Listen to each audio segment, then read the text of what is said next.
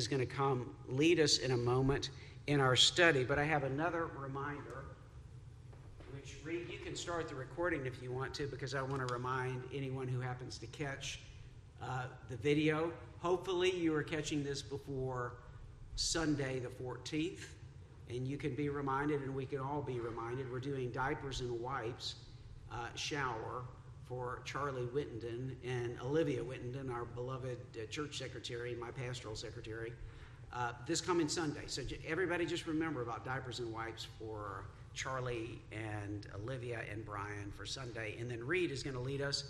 And this will be our final study of kind of a brief overview of theology. And we will be off next Wednesday, and then we start the full-fledged Wednesday on the 24th. Right, Wanda? It's the 24th. I think I put the 23rd in the first draft of the newsletter. All right. So, and by the way, it took us, after our diapers and wipes, we lasted, I think, 3 or 4 months before we had to buy diapers. So it's a good, I enjoyed that. It was kind of a sad day when we had to start buying diapers. So you can go ahead and open up to Exodus 34. We're going to be there in just a second. We've kind of talked about some general theology stuff, some stuff that we can get from general revelation.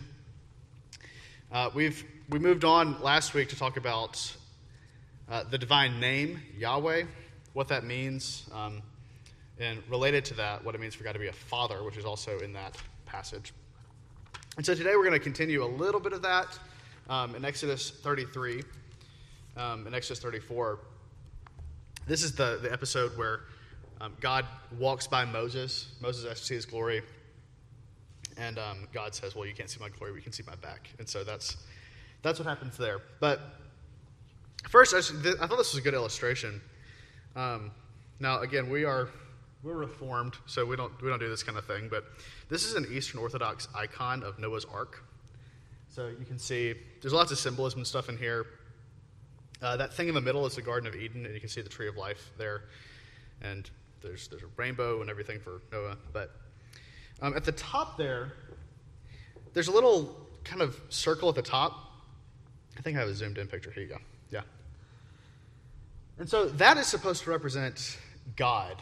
By the way, the guy that painted this, his name is Jonathan Pajot, and he's, if you've heard of, you may have heard of him. He's kind of friends with some of these neoconservative types that are like Jordan Peterson.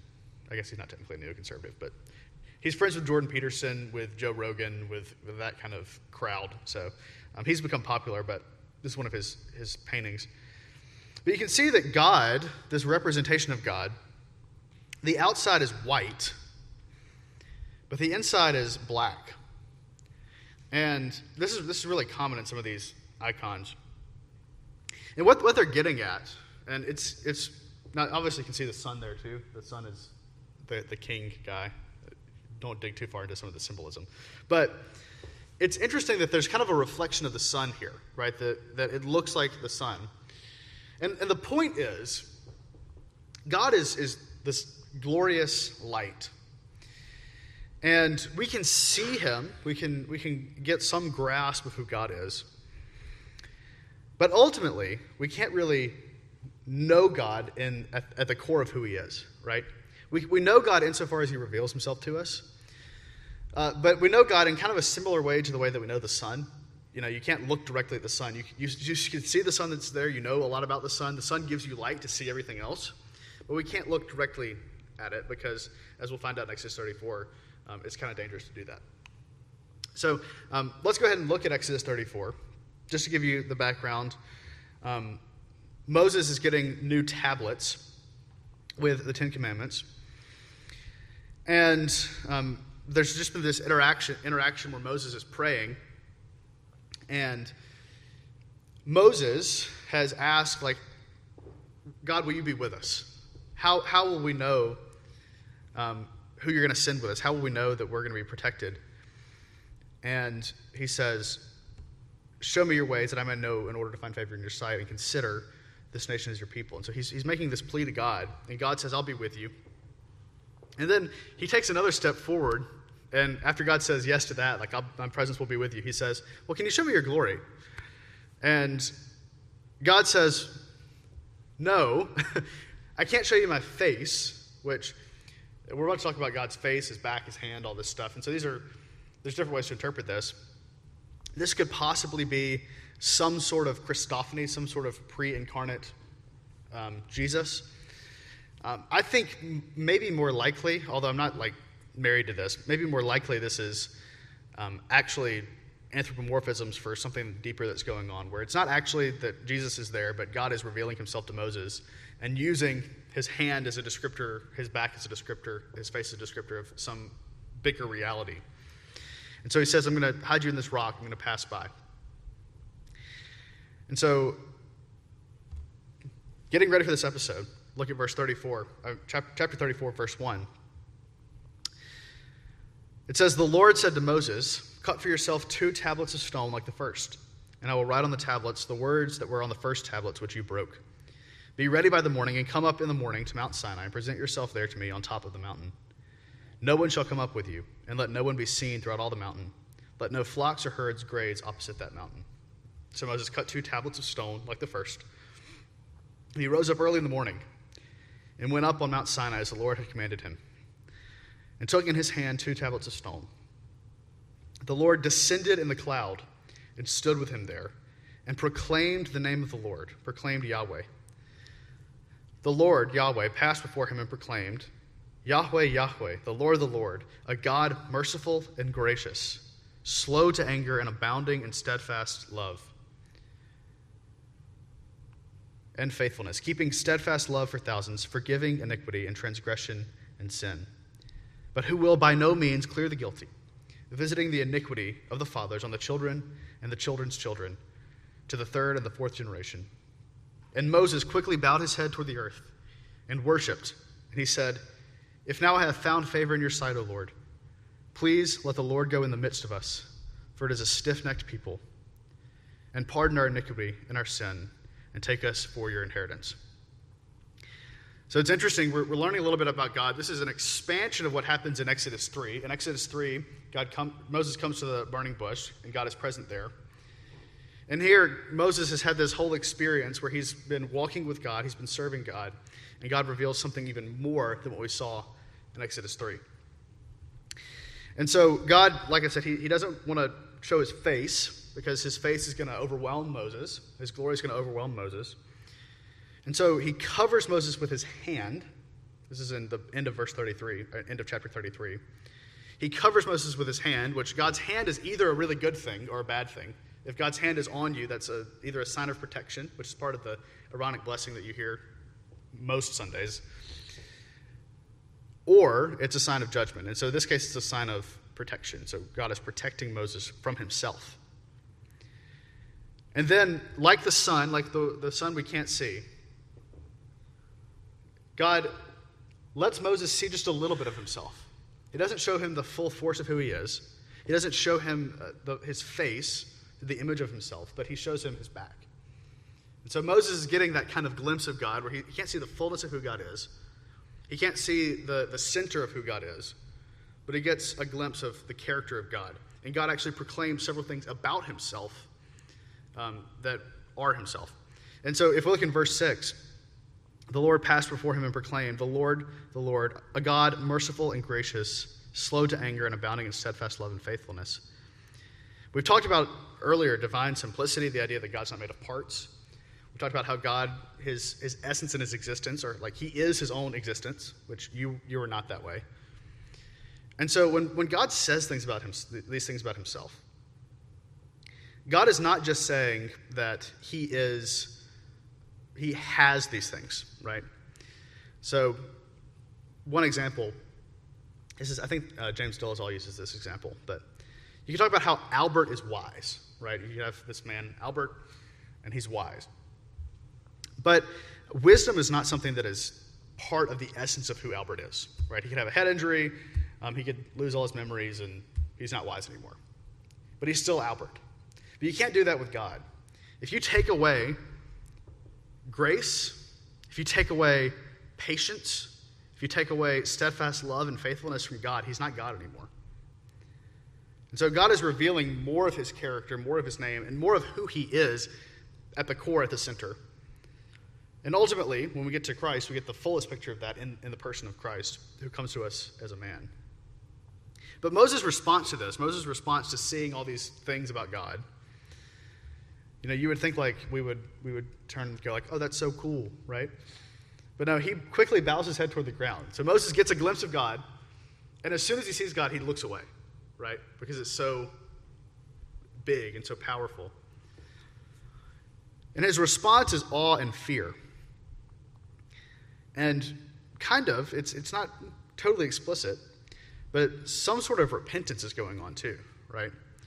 If now I have found favor in your sight, O Lord, please let the Lord go in the midst of us, for it is a stiff-necked people. And pardon our iniquity and our sin, and take us for your inheritance. And so his immediate response is not to go near to God, it's actually to turn away from God, to bow, to get low, to hide himself, and to admit sin. And so these names of God, this who God has proclaimed himself to be, that's the kind of response that he elicits. So names are interesting because we can think of names in a few different ways. On one hand, names can point to something true, and in the case of God, something that's like substantially true. So an example would be, I could call something a girl, right? If I have a little girl next to me, I could say, that is a girl, and that speaks something true about her, right? No matter what else is going on, that's a girl. Now, maybe that's debatable in our culture, but no matter what else is going on in the world, that's a girl.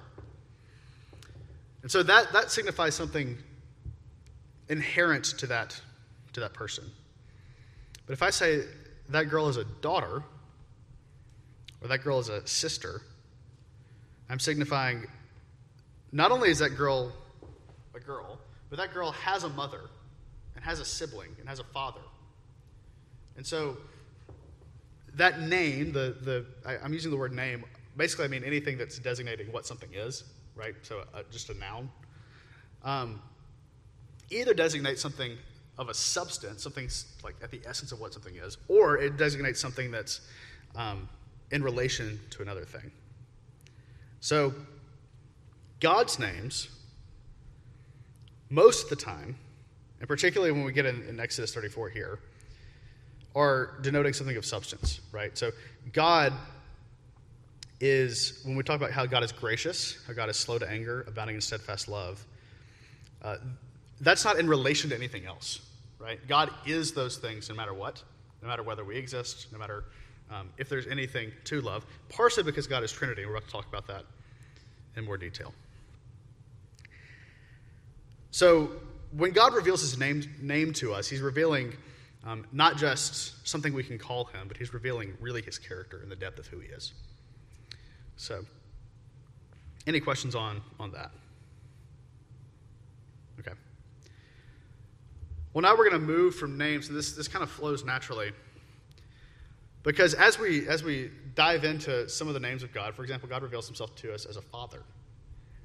And that means different things depending on what exactly you're talking about. Like, is God the father of creation? Yes. Is God the father of Jesus? Yes. Is God the father of the church? Yes. And so there's different ways we can speak of fatherhood. And so it's important that we think about, what does this name refer to specifically, right? And what do we mean when we say, our Father who art in heaven? Are we talking about, in that particular case, we're talking about our Father, the Father of the church, right? But when I say the Father versus our Father, I tend to be referring to the Father of Jesus, something about God's character. So let's talk about personhood. What is a person?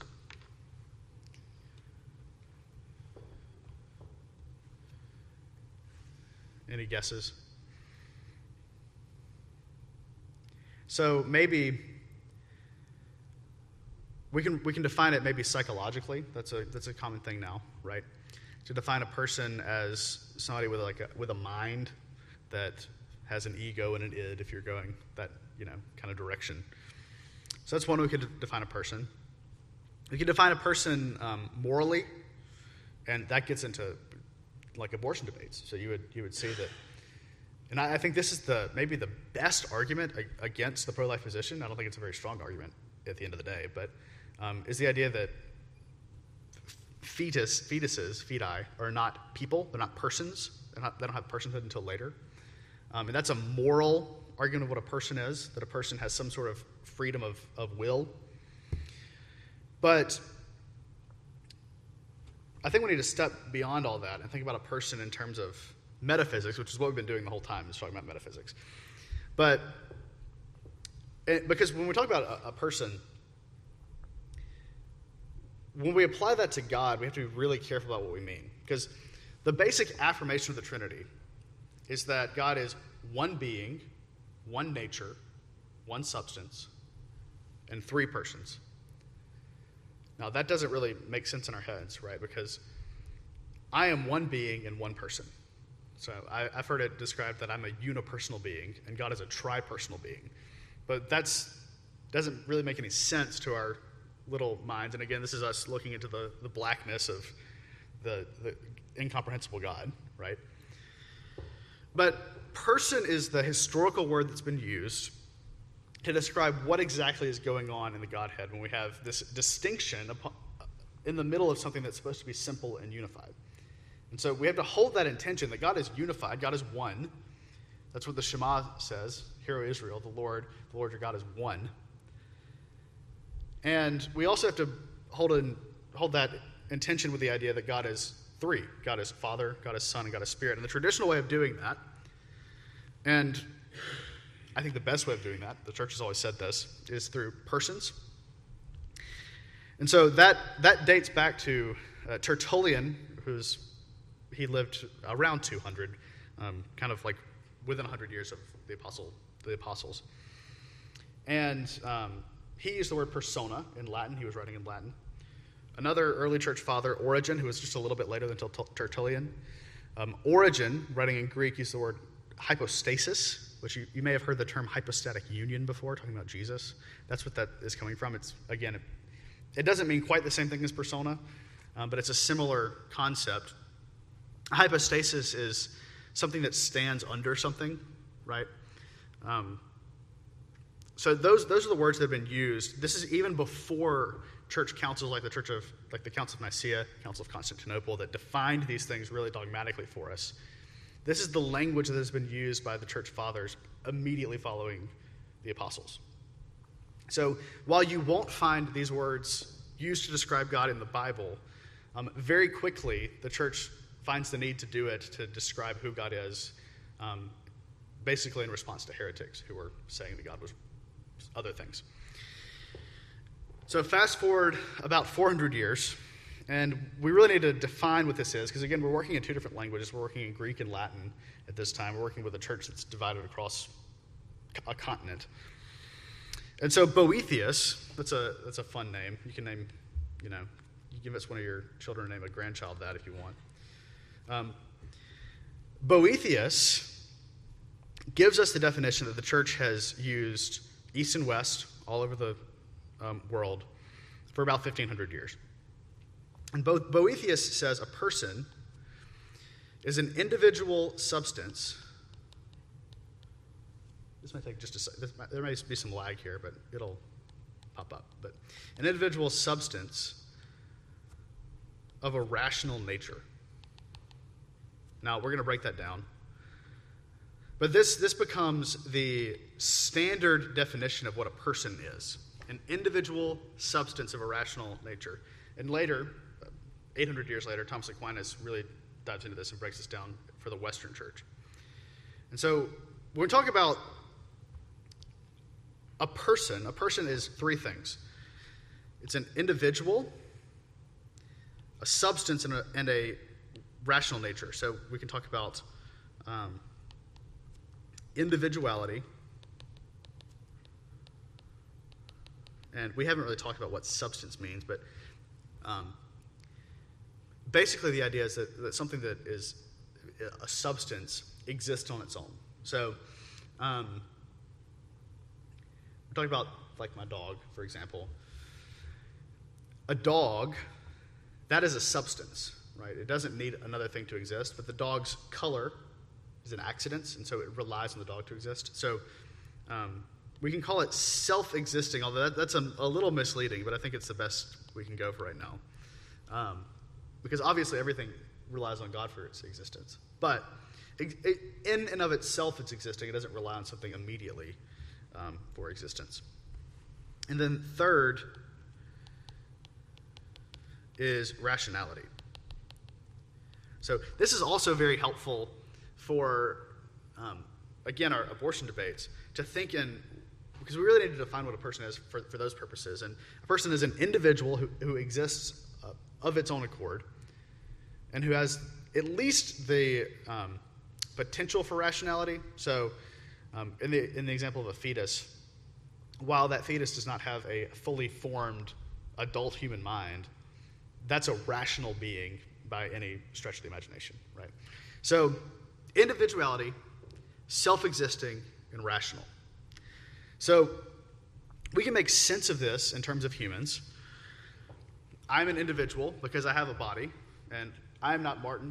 We are partially because we're two separate bodies. We have separate heads, separate arms, and as two separate bodies, we're two separate individuals. So that's pretty straightforward if you think about it. The reason I am me and not someone else is because I am me, ultimately.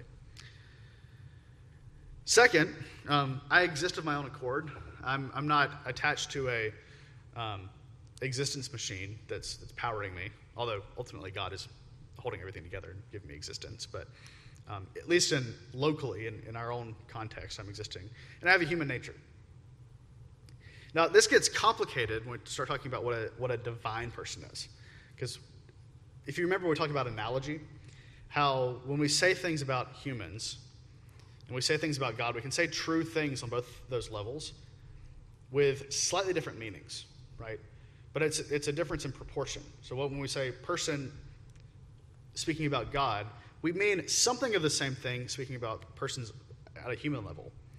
But it's not exactly the same. It's a matter of proportion. And so if we look at our three things here: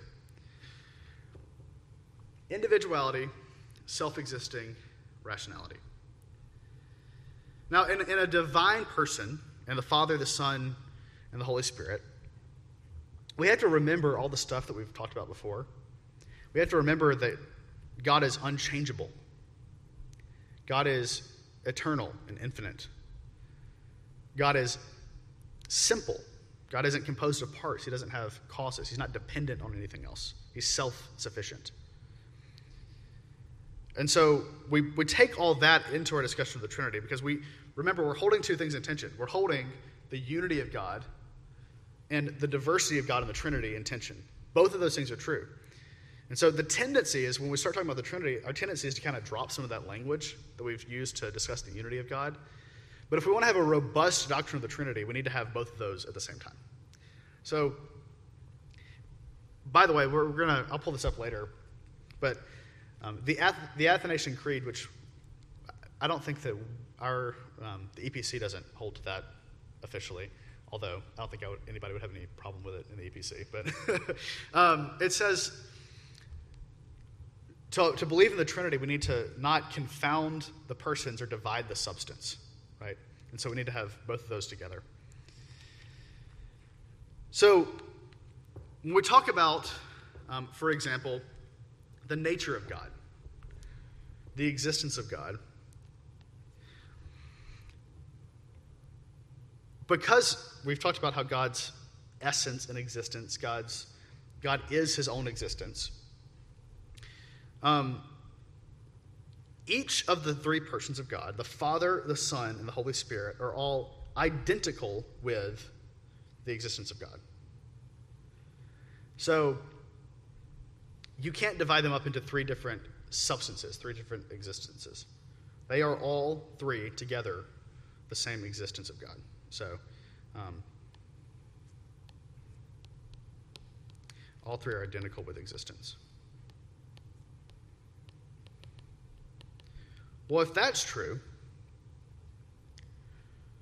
the same thing applies to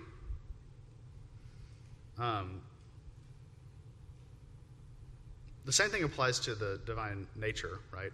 The same thing applies to the rationality of God.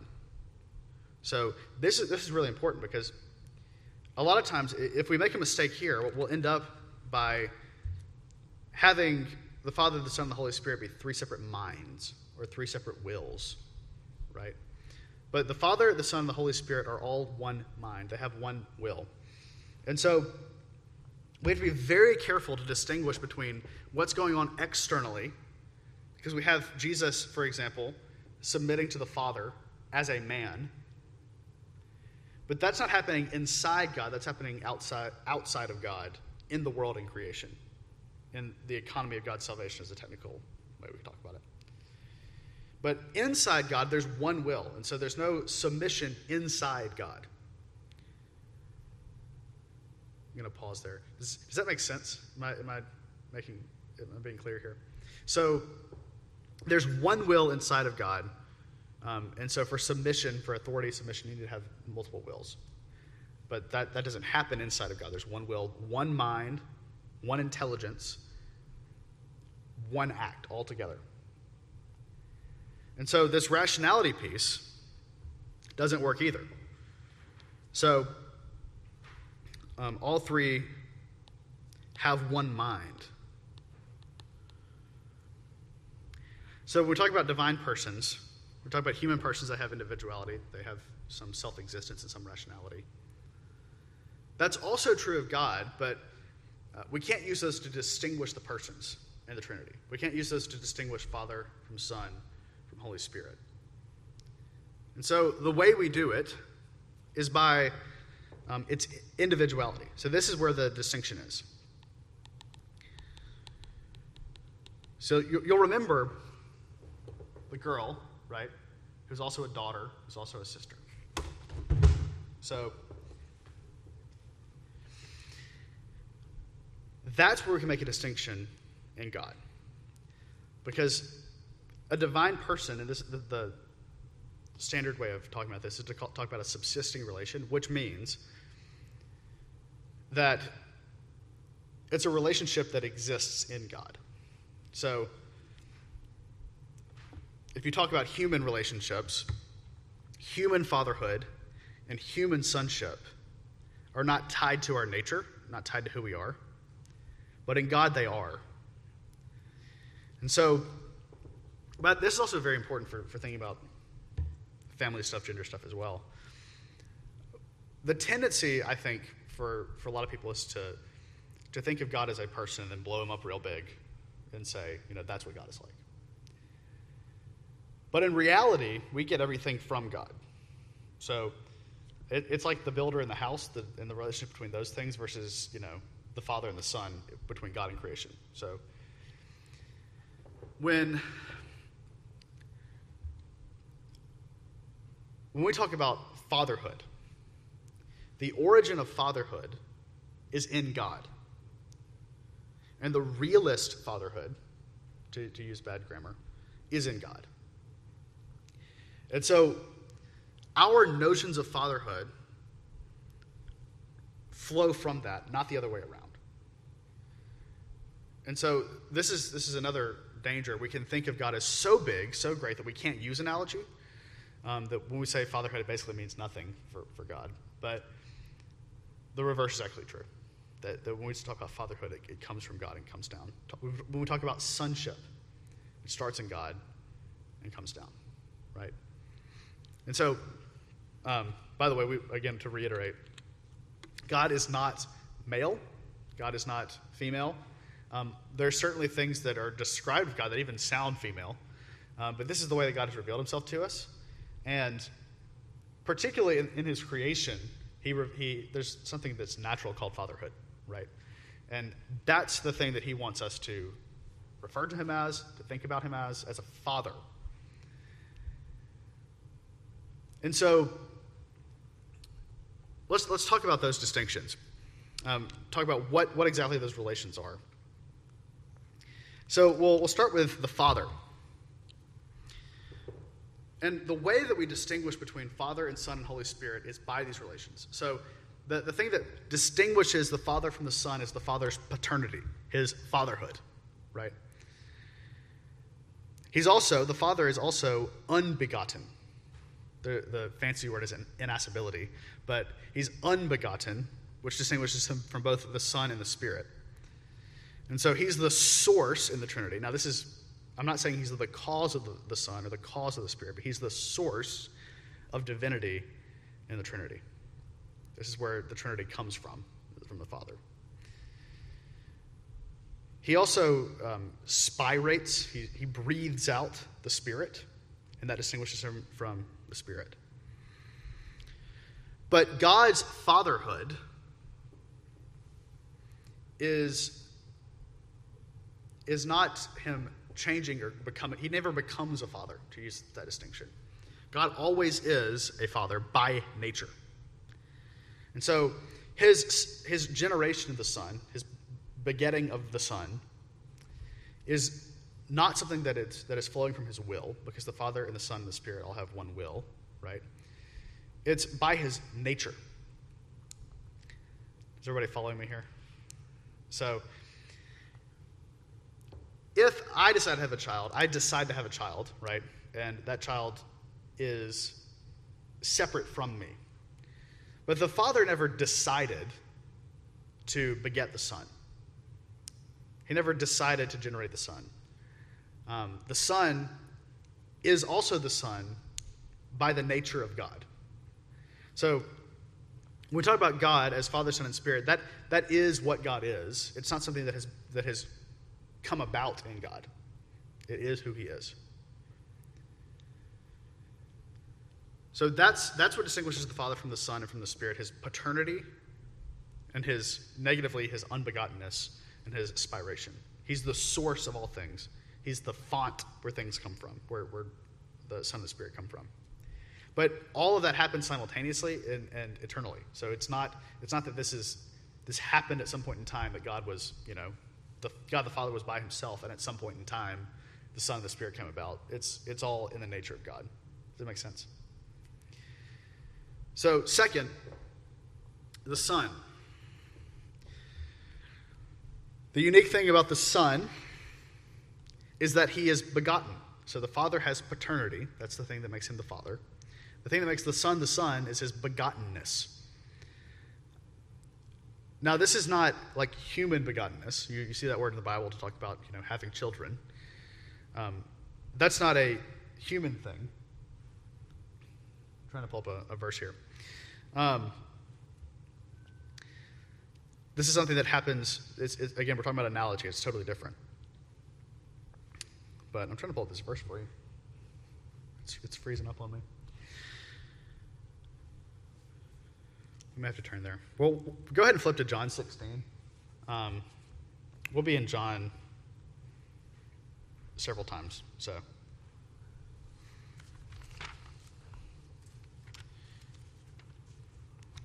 And John is very much a book that's devoted to talking about the Son's sonship and who he is in God.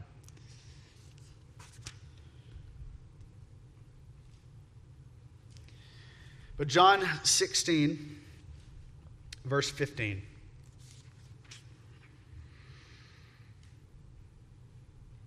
Let's start in verse 12. I still have many things to say. This is Jesus speaking. I still have many things to say to you, but you cannot bear them now. When the Spirit of truth comes, he will guide you into all truth, for he will not speak on his own authority, but whatever he hears, he will speak. He will declare to you the things that are to come. He will glorify me, for he will take what is mine and declare it to you. All that the Father has is mine. Therefore I said that he will take what is mine and declare it to you. And so we're going to talk about the Holy Spirit in a minute, but the Holy Spirit is taking what is the Son's and giving it to the church. But what the Son's comes from the Father. And so the Son is God because the Father is God. Again, this is all part of God's nature. This is not something that ever happened. God just is. So this is the way that God is. But God's sonship, the sonship of Jesus, means that he receives all of the Father's divinity and power. He receives God's nature and God's ability, right? So everything that the Father can do, the Son can do, which is why Jesus can perform miracles. It's not because Jesus is a good prophet, which certainly prophets perform miracles, but Jesus' miracles are unique from the prophets' miracles because Jesus has the authority of God. And Jesus actually even forgives sins, which is not something that the prophets before him had authority to do, right? And so the authority of the Father is displayed in the Son. But we can also speak about Jesus in a couple other ways from the New Testament. Flip to John 1. You'll be familiar with this. The Son is also called the Word of God. So John 1:1. In the beginning was the Word, and the Word was with God, and the Word was God. He was in the beginning with God. All things were made through him, and without him was not anything made that was made. In him was life, and the life was the light of men. The light shines in the darkness, and the darkness shall not overcome it. And so jump down to verse 14, and this is where it really reveals to us what this word is. Verse 14, and the Word became flesh and dwelt among us. And we have seen his glory as of the only Son from the Father, full of grace and truth. And so, I've preached on this before, but John is using this Greek language, this Stoic language about the logos, which is this big ordering principle of the universe. And then he says, that thing, the ordering principle of the universe, the thing that holds the universe together, the logos became flesh, became a man, and he's the Son of God. So, we talk about the Word of God. Certainly that Greek thought is in the background, this organizing principle. But there's some things that are kind of obvious from that language too. That language, there's also a connection in the Old Testament all over the place for this. For example, if you ever see the angel of the Lord, you could also translate that the messenger of the Lord. An angel is just a messenger. And so this is kind of the Word of God coming to his people. But a word in our heads comes forth from us, right? So if you have a thought, in some sense, that's you. Which, we're talking in terms of analogy, so this doesn't work perfectly between us and God. But to say that Jesus is the Word of God, it's something that comes from God and fully expresses God. So if I speak a sentence, if I speak a word, it's expressing something that is in me. And in the same way, when God speaks the Word, who is Christ, he's expressing himself. And so this is where we get another word. So Jesus is the Word, but Jesus is also the image of God. And so you can keep your finger in John, but we're going to go to Colossians chapter 1. Colossians chapter 1, verse 15 this is describing Jesus. Jesus, he is the image, the icon is the Greek word, of the invisible God, the firstborn of all creation. For by him all things were created in heaven and on earth, visible and invisible, whether thrones or dominions or rulers or authorities, all things were created through him and for him. He is before all things, and in him all things hold together. And so again, you're getting some of this self-sufficiency language again, that all things are through him, by him, for him. But it talks about Jesus as the image of God. So, who else is made in the image of God? Humans, right? And so the question that we can kind of ask is, what does it mean that Jesus is made in the image of God, or that Jesus is the image of God? So we are made in the image of God. Jesus is the image of God. Certainly, Jesus took on the image of God in some sense as a man, because humanity has the image of God. But this goes back further than that. Jesus is not just made in the image of God. He is the image of God. He's the imprint of God. It's the same we could speak of him as like the exemplar of creation, right? And I won't get into this. There's some Platonic thought that would be interesting here, but like the difference between like a model in God's mind and what comes out in the creation. And so Jesus, in some ways, is the model of creation, and the model particularly of human creation. And so when it talks about humans being made in the image of God, what Colossians is telling us, what Paul is telling us here, is that for humans to be made in the image of God is for humans to be made in the image of Christ, to be made like Christ. Further than that, too, what is salvation? Salvation, in part, is to be conformed to the image of Christ. And so, at the fall, we don't lose the image of God, but we do lose something, right? The image of God is distorted in us. And salvation is restoring what was broken. Salvation restores us to the image that we were created to be, and it conforms us to the image who is Christ. Does that make sense?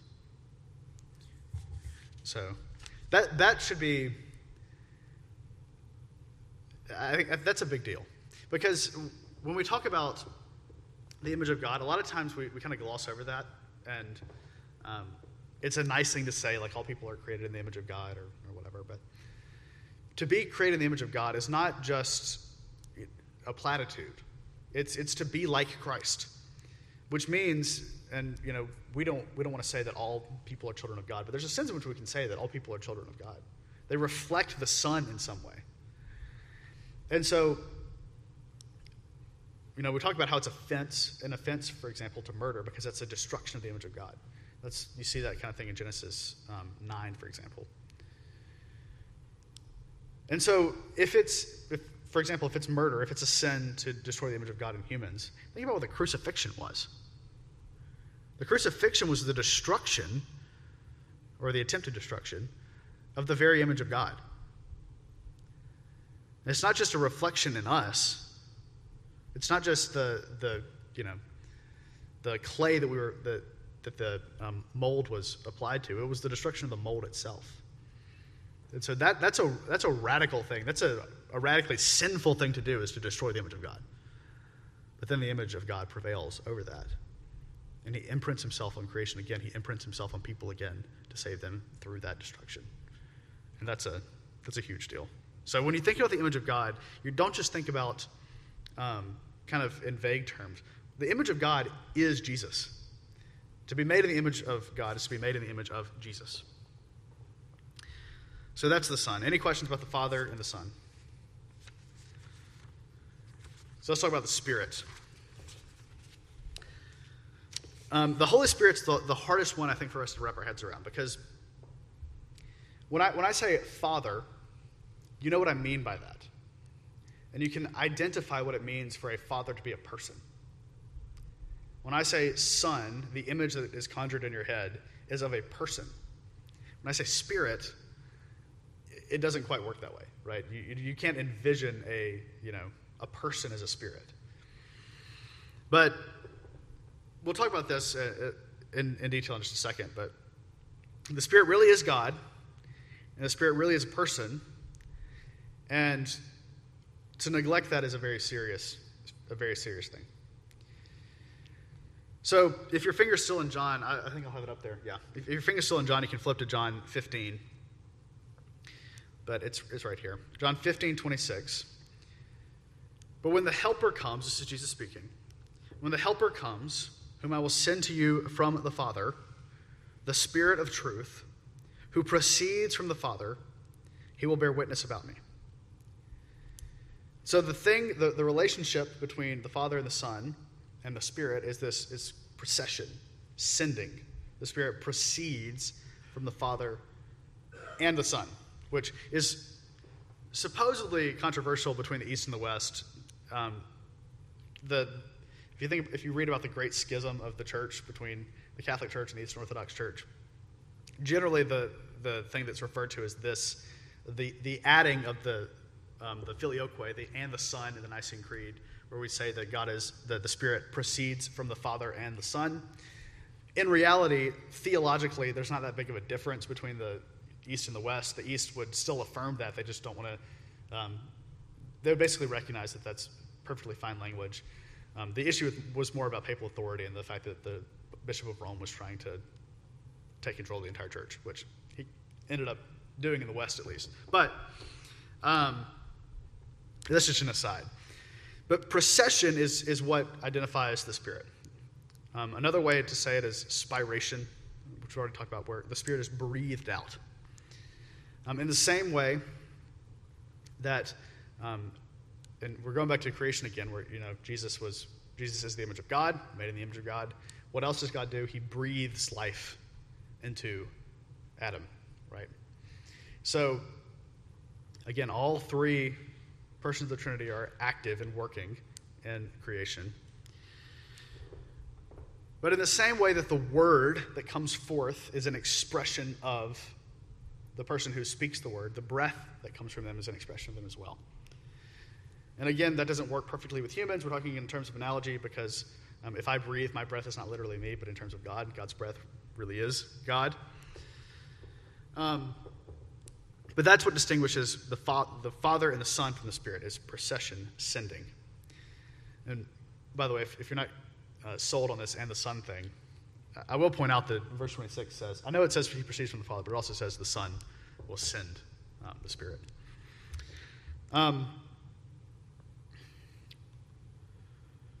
So let's turn to Luke 1.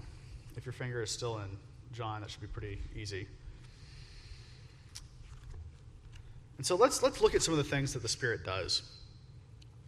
Luke 1 is the beginning of the Gospel of Luke. He's talking about Zechariah, John the Baptist, all that's prophesied. And we also see Mary being told she's going to be pregnant, she's going to have a child. And so a couple different things happen. Luke has notoriously long chapters. If you ever have a reading plan that has you read 4 chapters a day, Luke is hard to get through. But let's go to verse 26. This is when Gabriel comes to Mary. In the 6th month, the angel Gabriel was sent from God to a city of Galilee named Nazareth, to a virgin betrothed to a man whose name was Joseph, of the house of David. And the virgin's name was Mary. And he came to her and said, "Greetings, O favored one. The Lord is with you." But she was greatly troubled at the saying, and tried to discern what sort of greeting this might be. The angel said to her, "Do not be afraid, Mary, for you have found favor with God. And behold, you will conceive in your womb and bear a son. He will be great and will be called the Son of the Most High, and the Lord God will give to him the throne of his father David, and he will reign over the house of Jacob forever, and of his kingdom there will be no end." And Mary said to the angel, "How will this be, since I am a virgin?" The angel answered her, "The Holy Spirit will come upon you, and the power of the Most High will overshadow you. Therefore, the child to be born will be called Holy, the Son of God. And behold, your relative Elizabeth in her old age also has conceived a son, and this is the 6th month with her, who was called barren. For nothing will be impossible with God." And Mary said, "Behold, I am the servant of the Lord. Let it be to me according to your word." And the angel departed from her. So notice what the Holy Spirit does for Mary. The Holy Spirit does an act of creation here. You don't have all the parts together to create a human within Mary. And the Holy Spirit, in some ways, is creating ex nihilo, out of nothing. There's something there, but the Holy Spirit has to add something that was not there to make Jesus be born, to make Jesus be formed. And so that's very interesting, because who creates out of nothing? God, right? So the Spirit here is God. The Spirit also, you see all through this, the Spirit is speaking through prophets. So the Spirit speaks the word of God and speaks as God prophetically to these people. So that's, again, the Spirit is God, although we tend to think of the Spirit as again, something that's not quite God. We kind of tend to lower the Holy Spirit down to a level that we can wrap our heads around, but that's not quite That's not what the scriptures tell us is the case. Well, just as Jesus has these two names, Word and Image, we also see two names for the Holy Spirit. So the love of God, for example, Augustine really dives into this. If you ever want to read about this, Augustine is surprisingly easy to read on this. But 1 John 4:8, you're familiar with this passage, says that God is love. Now, we've talked about how God is all his attributes. So when we say that God is steadfast love, he's abounding in steadfast love, he's slow to anger, all those things, that's part of the nature of God. But love is not just an act. Love is not just an attribute. Love is a relationship, right? And so, again, a person in the Trinity is a relation. And love also is a relation. And so we can speak about the Holy Spirit as the love between the Father and the Son. And that's not to remove the personhood from the Spirit. That's to speak of the Spirit as a relationship, as a relation within God. The Spirit is also the gift of God. He pours out his Spirit on us. He pours out his power on us. And the Holy Spirit is the person of the Trinity that unites us with the Trinity, that connects us to God, that brings us up into relationship with Jesus, relationship with the Father. The Holy Spirit is the one who revives us, who gives us faith, and who makes us new. And so the Holy Spirit is the love of God and the gift of God. And so why is this all important? We're going to end here. This is important because faith, our Christian faith, must be faith in the Trinity. Other people use the name of God, right? The Jehovah's Witness, they have it in their title, right? They use the name of God. But we have to believe not just in one God, but we have to believe in a God who is one and three. This is, I mentioned the Athanasian Creed earlier. The Athanasian Creed was probably not read by Athanasius, but it was widely used in the West. But sorry, my slides are messed up again. But here's how it goes, and catch how serious this is. Whosoever will be saved, before all things, it is necessary that he hold the Catholic faith, little c Catholic, which faith, except everyone do keep whole and undefiled, without doubt he shall perish everlastingly. So this is the difference between heaven and hell, between eternal life and eternal death and damnation. So what is this faith? It says, and the Catholic faith is this, that we worship one God in Trinity, and Trinity in unity, neither confounding the persons nor dividing the substance. And so this is important first, because if we want to have salvation, if we want to have faith, if we want the things that God offers us, we have to believe in God as he reveals himself to us. We have to believe in God for who he is. Now, that's not to say that, ignorance is something that will, have us perish everlastingly.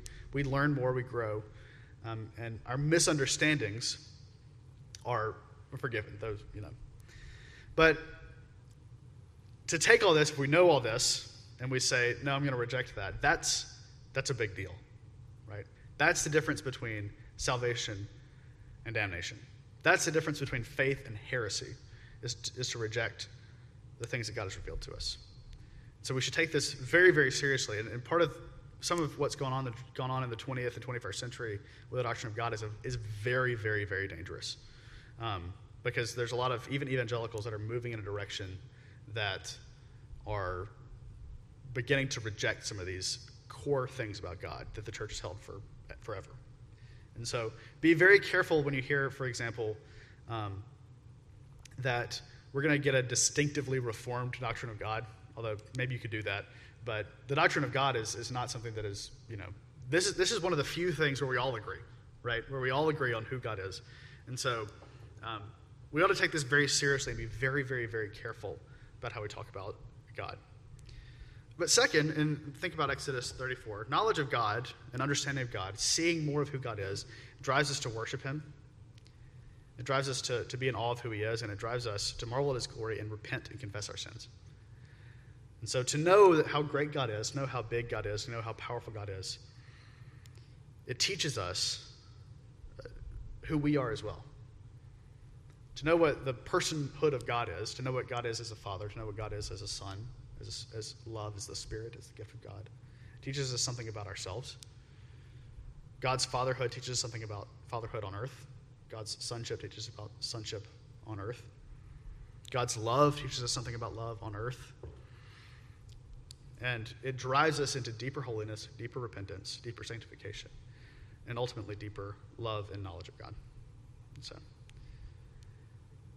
we are currently 2 minutes late. So, are there any questions, comments, final thoughts about this? So, I know that the Trinity, and part of the reason I showed you that picture earlier is because we're talking about the Trinity. The whole idea of the Trinity is that we can't wrap our heads around it. So, it's quite big and difficult to understand, but it's a mystery, and that's where we end up with that. So. Everybody understands that Jesus is fully God and the Holy Spirit is fully God, right? Good. One thing that just to highlight from some of the scriptures, Uh-huh. particularly looking at the Exodus 34, obviously God's very presence could bring Moses to, like you were highlighting, Reid, that submission and repentant response. Mm-hmm. Similarly, Isaiah, in Isaiah chapter 6 says, I've seen the Lord. Okay? Mm-hmm. And it brings in, but even in that case, the seraphim are calling out, holy, holy, holy. So in both these situations, and this runs throughout the scripture, Mm-hmm. which kind of circles us back to the fact that we have the scripture, Mm-hmm. instead of, like, I don't know, maybe a couple pages of people reporting just experiences of somehow getting some kind of vision of God. Mm-hmm. The revelation of the Word and the words seems to be always Mm-hmm. consistently central, which gets us back to why is theology important? Why are the words important? It just circles us back through the scripture. Even with Moses, God is, this is of course the great self-revelation of God with this description Mm-hmm. of who he is. And of course condescending to use human words, but theology is so important, and God, it's obvious if you want to deal with the God of the Bible, Mm-hmm. this type of revelation is essential. Yeah. And, we talked about this earlier, but we can get a lot of information about God through just like thinking about the world and looking at things. But we really need God to reveal himself to us. And he does that through, the Word of God as we have it now, but also through his Son, who is the Word of God. And if we really want to be close to this God who we can theorize about, right, we need to know him as personal, as Father and as Son, and come close to him that way, not just as... Again, it's important to think about God in these big terms, in terms of his unchangeability and his simplicity and all these things. But when we come into a relationship with God, we're entering the realm of these persons, right? And we're being able to interact in this glorious, divine relationship of Father, Son, and Spirit. And that's a lot of what salvation is, right? The church is brought up and married to Jesus and connected to the Trinity, and it becomes part of their fellowship, at least in some sense. And so, yeah, I think that's an awesome thing. It's just a great thing that we don't often think about, but that we are interacting with the love of God. The church becomes part of the relationship that God has with his Son through adoption and through the marriage of his Son to the church. And so we shouldn't take that for granted. Yeah, just picking up on what Reid's saying, and just to kind of emphasize this, God isn't only through God bringing us into relationship with the fullness of who he is in the Trinity, can we know God and be saved, actually, because what the scripture is telling us is Jesus says, you can't know me unless the Father reveals me to you. And you can't know me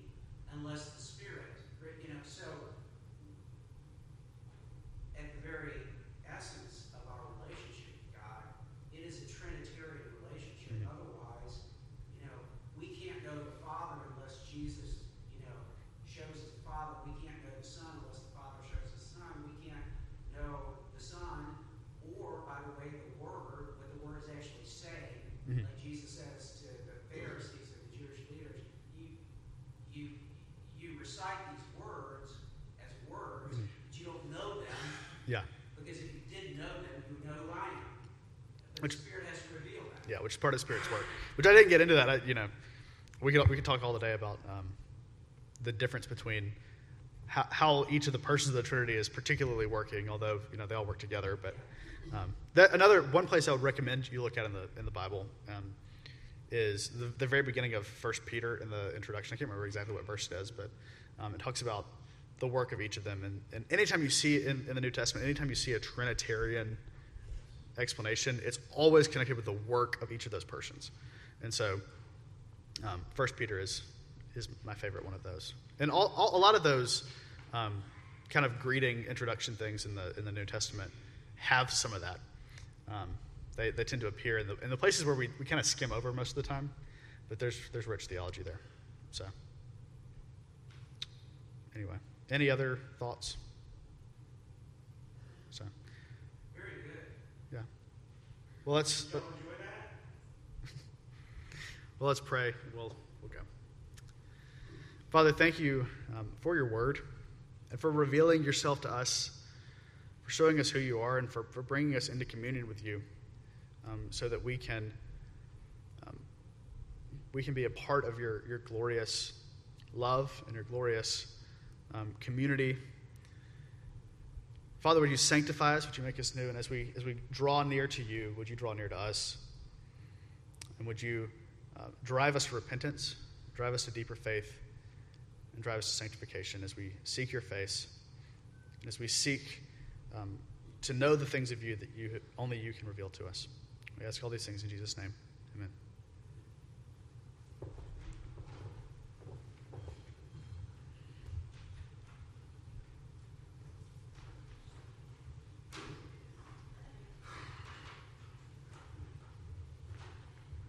As Reid goes up there, we want to give thanks to everybody who watched online. Thank you for joining us, and we will see you in a couple weeks here in person or online. Well, actually in person for Wednesday night, August the 24th in the fellowship hall. Thank you.